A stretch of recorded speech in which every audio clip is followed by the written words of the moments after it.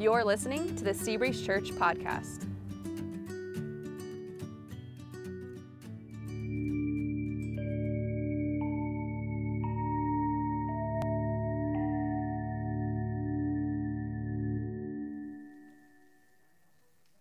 Well, good morning. My name is Ethan. I'm the family pastor here, and we're kicking off this series here called Paranormal. Paranormal, this is a word that refers to strange events or phenomena that really can't be explained through a normal scientific understanding. So, if something can be explained by science, we call that normal. Is it too weird to be explained by science? Now we're talking about the paranormal. So if I say paranormal and the things that come to your mind are you think of palm reading, astrology, you think of vampires, witches, demons, aliens, Bigfoot, or ghosts, then I think we're synced up and we're talking about the same thing when we mean paranormal. All right, so it's no accident that we're talking about this in the month of October. This is on purpose. Over the past few weeks, it seems that about half of the homes in my neighborhood have begun to display the paranormal on their lawns, and I'm sure that your neighborhood is the same way, and there's a huge range to how that shows up on my neighbors' lawns. It ranges everywhere from fun to kind of freaky. So you've got everything from this kind of Casper, the friendly ghost type creature, just kind of want to give him a little hug, you know. Everything from that to kids, cover your eyes. Don't ask why, just do it. Cover your eyes. Everyone has that house in their neighborhood, the one that you don't want to drive past, and some of you probably live in that house. The paranormal, it's not just something that shows up in October. This is not just a seasonal thing. It definitely spikes in October, but it's not just an October thing. As a culture, we're increasingly fascinated with the paranormal. We're drawn to things like communicating with the dead, things like haunted places, or maybe finding some kind of mystical insight into the future. And the media, they're tuned into this. The media is tuned into the thrill that accompanies the spooky or the forbidden or the unknown. And so they're constantly shoveling out paranormal shows and movies like Chicken Feed, just knowing we're going to rush in and gobble it all up as soon as they do. NBC, they have Ghost Hunters, right? NBC has Ghost Hunters. Netflix, of course, has Stranger Things. CBS has the comedy Ghosts. My wife and I binged it in about 3 days. It was pretty good. And then, of course, there's this tidal wave of horror movies that's always being shoveled out. We're always producing more and more new horror movies kind of with these paranormal themes to them. But the influence of the paranormal, it actually runs much deeper in our culture than just the things that we choose to display on our lawns or the things that we choose to entertain us in our evenings. A 2021 study by OnePoll showed that 63% of Americans believe in the paranormal of some form. And I did the math on that. It turns out 63% is more than half. So more than half of people believing in the paranormal of some form. And this is on the rise. Included in that is 44% who claim to have had some sort of personal experience with the paranormal. So I don't just believe in it now I think I've had some sort of actual personal experience with the paranormal. And these beliefs, they're on the rise. They're not stagnant, they're not declining. These beliefs are on the rise. And interestingly, there seems to be an inverse relationship between belief in the paranormal and belief in God.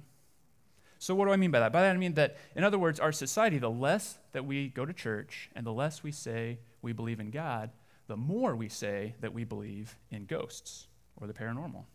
Joseph Baker, author of the book American Secularism, he wrote, "People are outside of organized religions, but they still have this supernatural interest." Thomas Mowen, sociologist at Bowling Green University, he observed, "Atheists actually tend to report higher belief in the paranormal than religious folks." He went on to say, "People are looking to other things or non-traditional things to answer life's big questions that don't necessarily include religion." And then James Emery White, he probably put it the most succinctly. He simply said, "God is out, ghosts are in." So our society, we actually hold kind of these conflicting beliefs. They don't really go well together. On one hand, we say there's no God. Nature is all that exists, all that ever has existed. So on one hand, we say that. On the other hand, society actually longs for supernatural experiences or supernatural beliefs. And so with God, really not being an option, we see people increasingly drawn toward and gravitating toward the paranormal. So what about us? Where does that leave us? Well, I'm going to go ahead and assume today that if you're here, you probably believe in God, or at least you're interested, you're investigating belief in God. And by definition, to believe in God is to believe in the supernatural. To believe in God is to reject the idea that nature is all it is, all that ever was. And to believe in God, it's actually a rational and a very reasonable thing. However, to have an accurate picture of the spiritual world, we actually need further insight from God's word. We can't just sit there and think really hard and get insight and map out what the spiritual world is like. We rely on God's word to get insight if we want to have any knowledge of what the spiritual world is actually like. And so today, to give context for the rest of this series, that's what we're going to do. We're going to explore the Bible, see what it says about the supernatural world, and this is going to be our basis for understanding the paranormal, both today and then in the several weeks to follow. So let's start by looking at 4 types of spiritual beings. 4 types of spiritual beings. We're going to begin with the most obvious, and that is God. Now, if you were to ask me to describe to you my wife or my kids or one of my close friends, I could go on forever. I could tell you a lot about these people that are really close to me. I'm sure that you could do the same thing with close family, with close friends. But how would you describe God to somebody? If somebody said, tell me what God is like, how would you describe God to a friend? That's kind of an overwhelming thought. Even just getting started is overwhelming. But the Bible tells us a lot about God. It tells us a whole lot about God. It describes him as good, merciful, just, truthful, eternal, wise, just to name a few of the things that the Bible describes about God. For our purposes today, though, what we're going to do is we're going to limit ourselves to 3 truths, these 3 attributes, 3 truths about God. The first one is that God is all-powerful. God's all-powerful. The very first sentence in the Bible speaks to this. Genesis 1:1 says, in the beginning, God created the heavens and the earth. Now, we create too, don't we? We create things, but God creates at a whole different level. At our best, we create things like the Mona Lisa, we create skyscrapers, helicopters, some pretty amazing things that we can create. But everything that we create requires a starting point of raw materials. You don't have people out there creating helicopters with no raw materials. You're not creating helicopters or anything out of nothing. God is very different. God's power is so vast that when he created out of nothing. And think about that. Even just in these first words here, these first several words of the Bible, in the beginning, God. From those words, we can learn that there was a beginning, and prior to that beginning, he was there. God was there prior to the beginning. And so, not only did God speak lizards, giant sequoias, and the Milky Way into existence, but time and space, these are his original concepts. So we serve a powerful God. God is all-powerful. God is also all-knowing. There's no detail that escapes his notice. His hard drive never fills up. Having created, he isn't now distracted. He's not preoccupied. He's not scrambling to keep up. He didn't make creation. Now he's got sticky notes all over the place trying to keep up with the things that he made so that he can manage it all. He's intimately aware and he's active of the unfolding details of all of his creation. And this knowledge that he has, it includes everything. It includes everything in the past, the present, and the future. It includes the number of hairs on your head, whether that number is holding steady or slightly in decline like mine. He knows. He knows the year-over-year decrease. He knows everything. He knows even our secret thoughts. He knows our heart. Psalm 139 speaks to this. It says, you have searched me, Lord, and you know me. You know when I sit down, when I rise. He says, you perceive my thoughts from afar. You discern my going out, my lying down. You are familiar with all my ways. Before a word is on my tongue, you know it completely. So God is all-powerful. He's all-knowing. He's also all-present. Something I've noticed about myself is that I cannot be in 2 places at once, and you may have noticed the same thing about yourself. Being in one spot necessarily disqualifies me from being in every other spot. And it's not like that with God. God's not limited to one place at one time. Psalm 139, it goes on. It speaks to that God is present everywhere. But his presence everywhere, it's not just like air is everywhere. you can't get away from air, or it's not just like some kind of energy. It doesn't mean that God is everything and is a part of everything, so you can't get away from his presence. His presence isn't like air or energy. His presence is a personal presence. And Psalm 139 goes on to speak to that. It says, "Where can I go from your spirit? Where can I flee from your presence? If I go up to the heavens, you are there. If I make my bed in the depths, you're there. If I rise on the wings of the dawn, if I settle on the far side of the sea, even there your hand will guide me. Your right hand will hold me fast." So God's all-powerful. He's all-knowing. He's also all-present in a very personal way. The next type of spiritual being is the angels. So we're going to talk about angels. It's important to know that when we're talking about angels, we're not talking about little gods or anything like that. We're not talking about our dead ancestors. People don't die and then eventually become angels. Instead, angels, these are completely separate beings. They're completely separate created beings, created by God. And because they're created, because they're not God, they're limited. So angels are powerful, but they're not all powerful. They're knowing, but they're not all knowing. They may move quickly, I suppose, but they can't be in two places at once. So the same angel can't serve God in Orange County, California, and Orange County, Florida at the same time. He has to be in one place or the other. But what are they actually like? What are angels like? We see a little glimpse of what God is like. What are angels like? There's a lot of misconceptions about this one.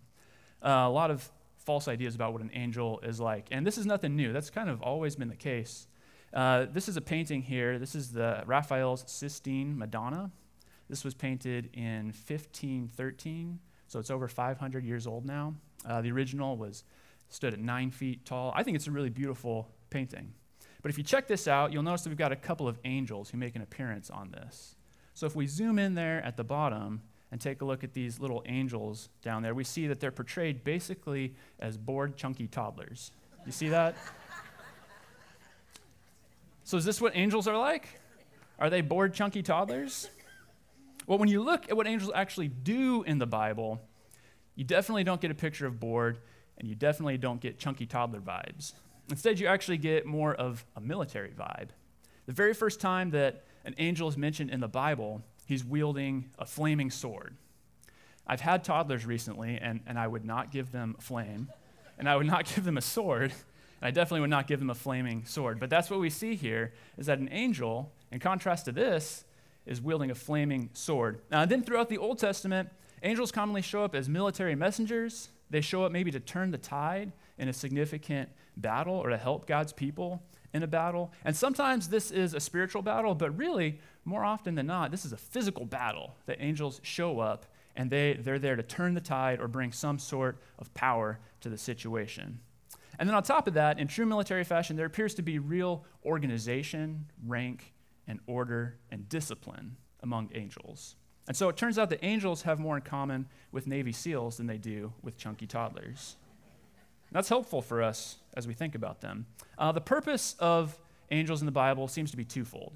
Two things going on. One is they worship God, and the other thing that they do is they serve God.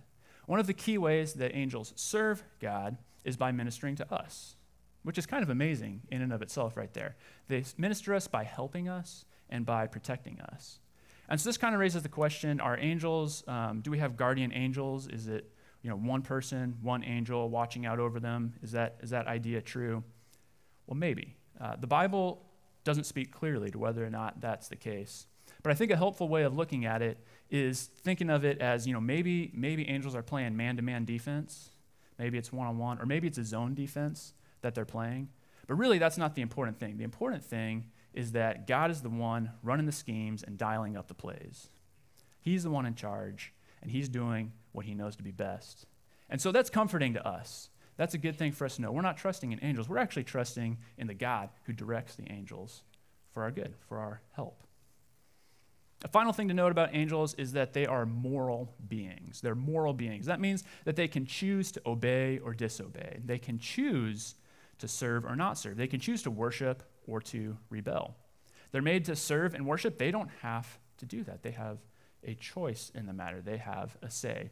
And this actually leads us then to the third type of spiritual being, and that is Satan and demons. So what's the origin of Satan and demons? Where do they come from? Well, just to put it real simply and to kind of summarize it, Satan was a powerful angel who led a significant number of other angels to rebel against God. That's where they came from. The angels who followed him in the Bible, they're known as demons. So we have Satan, a powerful angel, rebelling against God, leading a significant number of other angels against God, and that's where we have the angels, or Satan and the demons. And so while we don't know all of the details of the drama that unfolded, we do have some insight into it, and we can know that at the heart of this rebellion was pride. That's what was going on at the heart. Isaiah 14 talks about this. It says, "How you have fallen from heaven, morning star, son of the dawn. You have been cast down to the earth, you who once laid low the nations. You said in your heart, I will ascend to the heavens. I will raise my throne above the stars. I will sit enthroned on the mount of assembly, on the utmost heights of Mount Zaphon. I will ascend above the tops of the clouds. I will make myself like the Most High. But you are brought down to the realm of the dead, to the depths of the pit."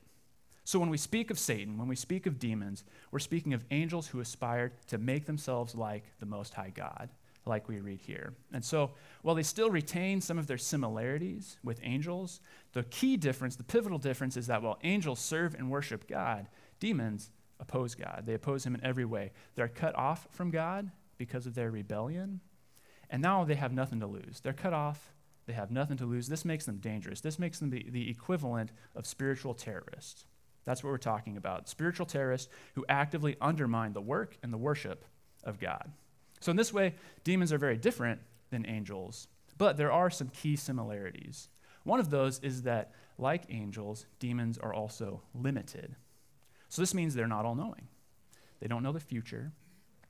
However, they do have a high degree of intelligence. They're highly intelligent, they're keen observers, and they have access to vast amounts of information. But they're not all-knowing. They're also not all present. They can only be in one place at one time.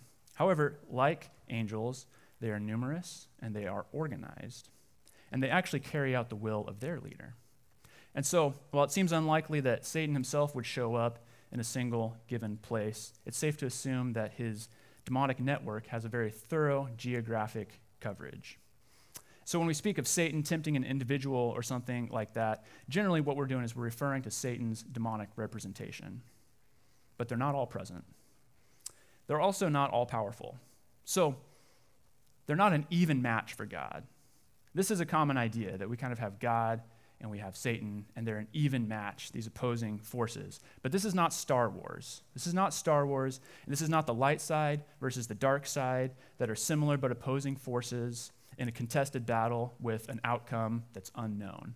That's not the case. Jesus is not Luke Skywalker, and Satan is not Darth Vader. Instead, we're talking about a God who is infinitely more powerful than Satan.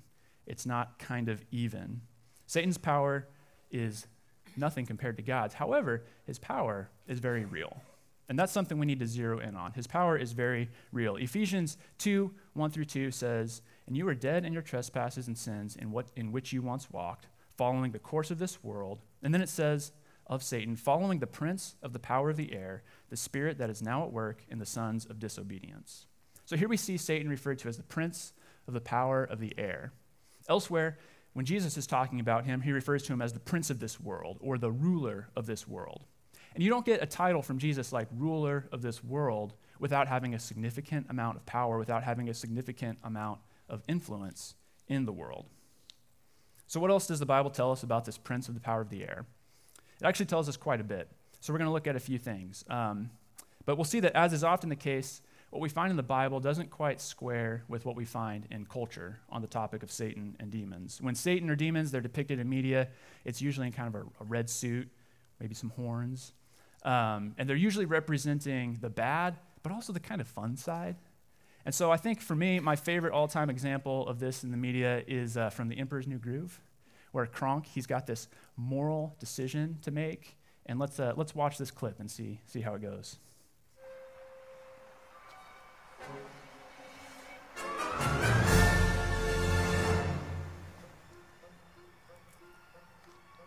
You're not just gonna let him die like that, are you? My shoulder angel. Don't listen to that guy. He's trying to lead you down the path of righteousness. I'm gonna lead you down the path that rocks. Oh, come off it. You come off it. You. You Infinity. Listen up, big guy. I got 3 good reasons why you should just walk away. Number 1, look at that guy. He's got that sissy, stringy music thing. We've been through this. It's a harp, and you know it. All right, that's a harp, and that's a dress. Robe. Reason number 2, look what I can do. What? What does that have to do with anything? No. He's got a point. Listen, you guys. You're sort of confusing me, so, be gone. Or, however I get rid of you guys. That'll work. So sadly, this is probably one of my top 5 favorite movies. I love that line at the beginning where he says, I'm trying to lead you down the path that rocks. Is that what we're talking about here when we talk about Satan's demons? Are they trying to lead us down the path that rocks? Are they trying to help us have a good time? Are they just kind of a little mischievous, a little bad? Well, not according to Jesus. According to Jesus, Satan is a murderer. That's what we read in John 8:44, where Jesus says very simply, he just says he was a murderer from the beginning. So Satan and his demons, they're not out to help you have a good time. They're not out to help you relax or just kind of take it easy. They actually want to murder you. And this really shouldn't be surprising. If you think about it, we're talking about beings who are totally and absolutely opposed to God. They want suffering and they want death. That is what they're after. But actually, physical suffering and physical death, these are just a short game in their eyes. They're a means to the real end that they're after. And the real prize that they have their eyes on is eternal death. They want to see people die without a relationship with Jesus and suffer an eternity apart from him. And to achieve that end game, there's really no strategy that's off the table for them. And think about it. Why should there be any strategy that they wouldn't consider or that they wouldn't use? Anything at their disposal, they have nothing to lose. Anything at their disposal, they're going to use in order to meet their end game. Chief among their strategies, though, is what Jesus goes on to say, talk about in John chapter 8. He goes on to describe this. He says, he was a murderer from the beginning, not holding to the truth, for there is no truth in him. When he lies, he actually speaks his native language, for he is a liar and the father of lies. So we see that Satan is a murderer. Also, he is a liar. He's the father of lies. When he lies, he's speaking in his native language. And the word Satan, it literally means accuser. And he loves to do this. He loves to accuse. He loves to bring these false and hostile accusations against us. He also brings them against God. He loves to accuse God of doing wrong. That's one of his chief lies, is that God is doing wrong. So he uses half-truths in order to advance his agenda, and he loves to slough off wrong as right. He loves to slough off bad as good or false as true. And so in this way, we see he's actually the great counterfeiter. He loves to mimic what is true, what is good, and pass it off as other than it is. And so we need to not forget that he and his network of demons, they're also actually very well informed and they're highly intelligent. They have insight into what I want, and they have skill in crafting custom messages that appeal to my appetites. Now, if Amazon knows what I want and can make clever suggestions, it really shouldn't surprise us that Satan and his cronies can do the exact same thing. So he's a murderer, he's a liar, he's also an opportunist.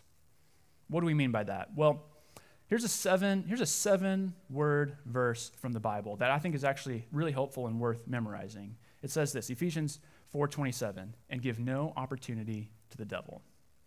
So what's going on here? Well, back up to verse 26 and we get a little bit of context. It says, be angry and do not sin. So it's okay to be angry, but in your anger, don't sin. And do not let the sun go down on your anger, and give no opportunity for the devil. He's an opportunist. He loves to jump in and take advantage of any opportunity that we give him. Now, the other day, my wife and I, we were upset with each other over something really small. It was so small, in fact, I actually had to text my wife and say, hey, what was that thing that we got upset with each other that caused all that argument the other day? It turns out it was pumpkins. So, yeah, nice fall-themed illustration for you here. We got in a fight over pumpkins. Very small thing, but Ephesians tells us that in this fight, in this little argument, the anger that sprouted up in this little argument, Satan looks at that and he sees an opportunity. He sees a window. He sees a chance to get a foothold. He sees an opening there. He sees a chance to actually seize on my sin and drive a wedge in my relationship with God, in my relationship with my wife. He is an opportunist. And when we sin, God gives us an opportunity to repent, to clear things up, and to get back on track walking with him. Satan, he looks at that same thing, and he sees an opportunity to set up a beachhead from which to launch more destruction, more devastation in my life, in my marriage.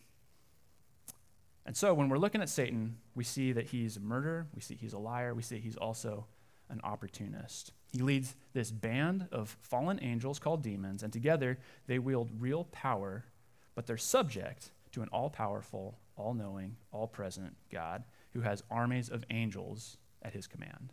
That's what we're looking at. But our map of the spiritual world, it's still incomplete.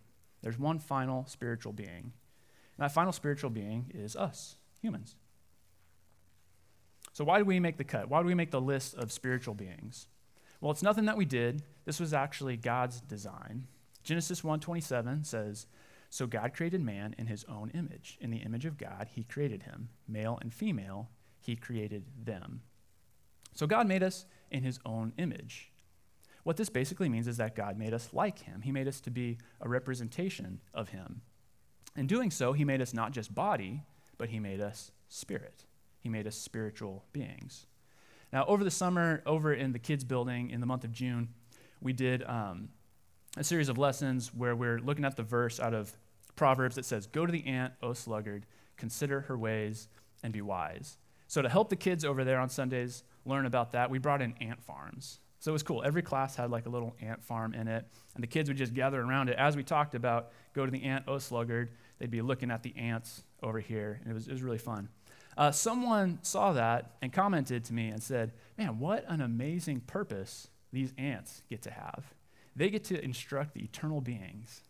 And I thought, wow, that's actually a really great insight. The observation is that children, or humans, unlike everything else that God has made, they have eternal value. Everything else on earth is unlike us. We have an eternal value. So unlike God, humans, though, were created. We all have a starting point. Mine was 1986. But like God, we all exist for eternity. We have a starting point, but like God, we don't have an ending point. We're going to exist for all of eternity. And this is something that all four of these spiritual beings have in common. Another thing that we share in common with the angels specifically is that we're eternal beings who are created to serve and to worship God. But we also share something in common with Satan and with the demons. And that is that, like them, we've exercised our moral choice, and instead of deciding to serve and worship God, we've decided to rebel, each one of us. And so where does this leave us? Where does this leave humans? Well, Colossians chapter 2 has some great insight for us on this. It says, "And you who were dead in your trespasses, God made alive together with him, having forgiven all our trespasses." Trespasses means sins. "By canceling the record of our debt that stood against us with its legal demands, he set this aside, nailing it to the cross. He disarmed the rulers and authorities and put them to open shame by triumphing over them in him." So here's what we see here. We see that we were dead in our trespasses. We were dead in our sin, which means that we shared the same consequence that Satan and the demons have. We were cut off from God, and we were destined to spend an eternity apart from God. However, we go on and we see that he made us alive, that he's forgiven all of our sin, forgiven all of our trespasses. And I can't explain why he did this. I don't know why he did this. God chose to offer us much more than we deserve. He chose to offer us forgiveness. And this is an offer that's available to us. It's not available to Satan and the demons, but for some reason, he chose to make this offer available to us. I can't explain it.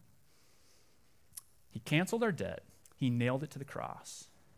So he sent Jesus. Jesus took our sin, he suffered, he died on a cross. He took the consequence of our sin, and he paid that consequence. And he offers us new life, a chance to have forgiveness because of his sacrifice. And then it goes on to say that he disarmed rulers and authorities, triumphing over them in him. Now, if Jesus has saved you from your sins, then he's taken away your guilt, and he's taken away your punishment. In this way, he disarms the demonic hierarchy.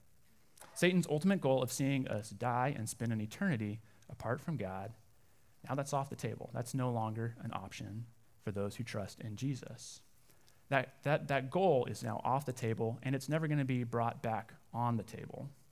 Romans chapter 8, 39 and 36 speaks to this. It says, "For I am convinced that neither death nor life, neither angels nor demons, neither the present nor future, nor any power, neither height nor depth, nor anything else in all creation will be able to separate us from the love of God that is in Christ Jesus our Lord." And notice here that it's Christ Jesus our Lord who secures this love of God for us that cannot be taken away by anything, including angels or demons. So does this mean that now the battle's over? That would be nice, but no. Satan has lost his greatest tool, but he isn't going to roll over and give up. Remember, he hates God. He hates God. He hates the things of God. If God loves something, Satan hates it. And God loves you. So, Satan will continue to wield whatever influence he has to undermine the work of God in your life. So what do? Where does that leave us? In the coming weeks, we're going to delve deeper into the spiritual world. We're going to map it out. We've mapped it out. We're going to delve deeper into it. We're going to look more at the relationship between the paranormal and the demonic.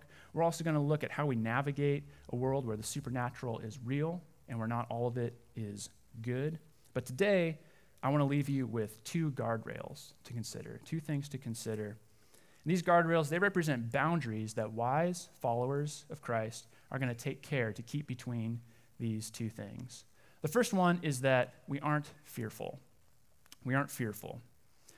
Now, last year, I was completely unprepared for how scary Halloween can be for kids. With COVID, we kind of did like a smaller Halloween thing and kind of took a year off. And then last year, we were back in full force. And my kids were totally freaked out as we just walked from house to house.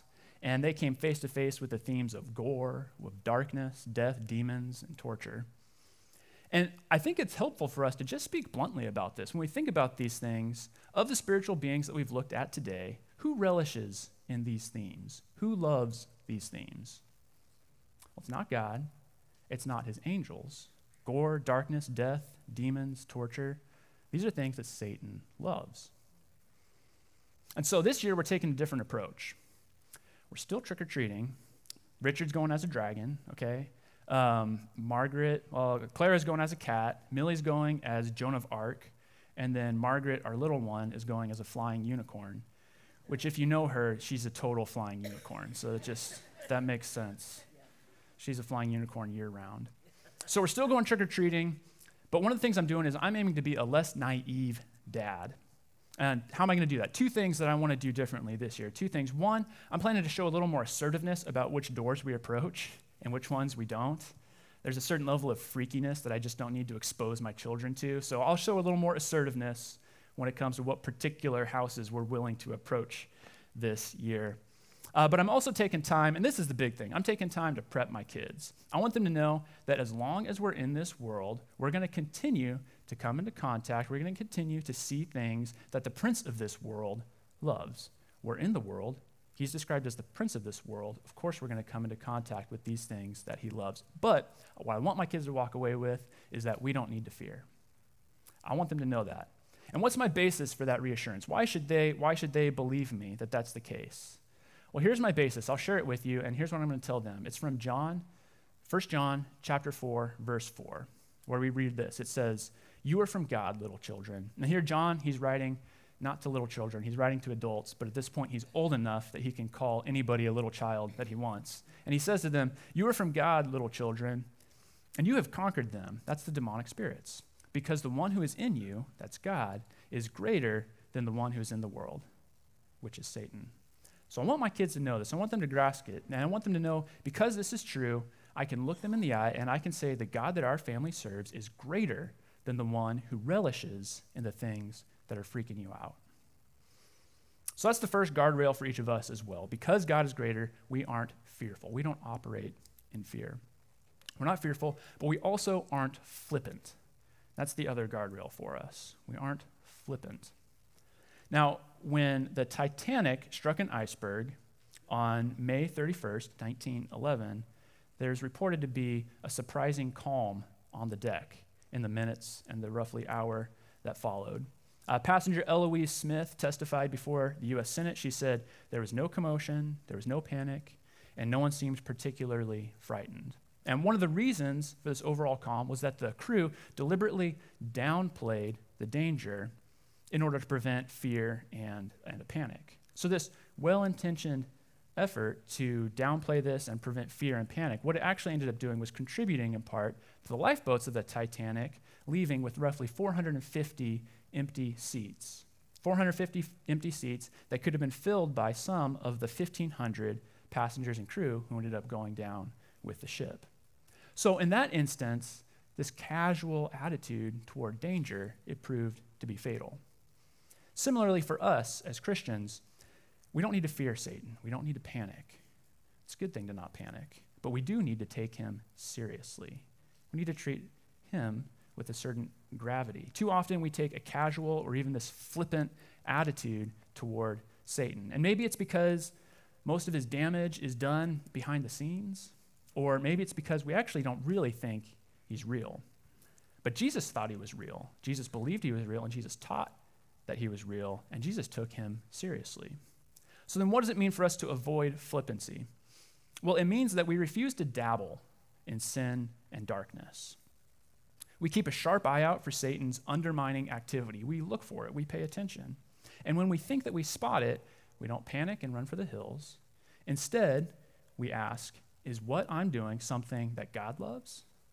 Or is it something that Satan loves? And that's a helpful diagnostic question for us. Is what I'm doing something that God loves or something Satan loves? It should at least cause us to wrestle with some things. And if it turns out that we're dabbling with something that Satan loves, well, what we do is we thank God for the insight because he's the one who gave it to us. We pivot accordingly, and then we shift our energy, we shift our attention to the things that God loves, and we keep walking with him. When God sends you a lifeboat, you don't want to linger on deck. You just want to hop in and go. Let's pray. God, first of all, we just want to thank you that you are infinitely more powerful than anything else in all of your creation, God. And just even reading through that Colossians verse, it's striking that you would even take this initiative to offer us a lifeline, and that you did it at great cost to yourself by sending Jesus. And God, we thank you that we can read those words, that you have triumphed over the enemy, God. You've disarmed him and triumphed over him. And so, God, we thank you that we can read those words and that they are true, Father. I pray that you would help us to be people who trust you and who are really attentive to the insight that you give us through your word. And God, I pray that you would help us to rely on you, and as we navigate a world where there is real darkness and there is real suffering and there is real evil, God, give us wisdom. And Father, we thank you so much that we can walk through this world knowing that Jesus saved us and paid the price for our sins. We pray this in Jesus' name. Amen. Thanks for listening to the Seabreeze Church podcast. For more information about our church, you can visit our website, seabreezechurch.com. Thanks again for listening in, and we hope you'll join us next week for the Seabreeze Church podcast.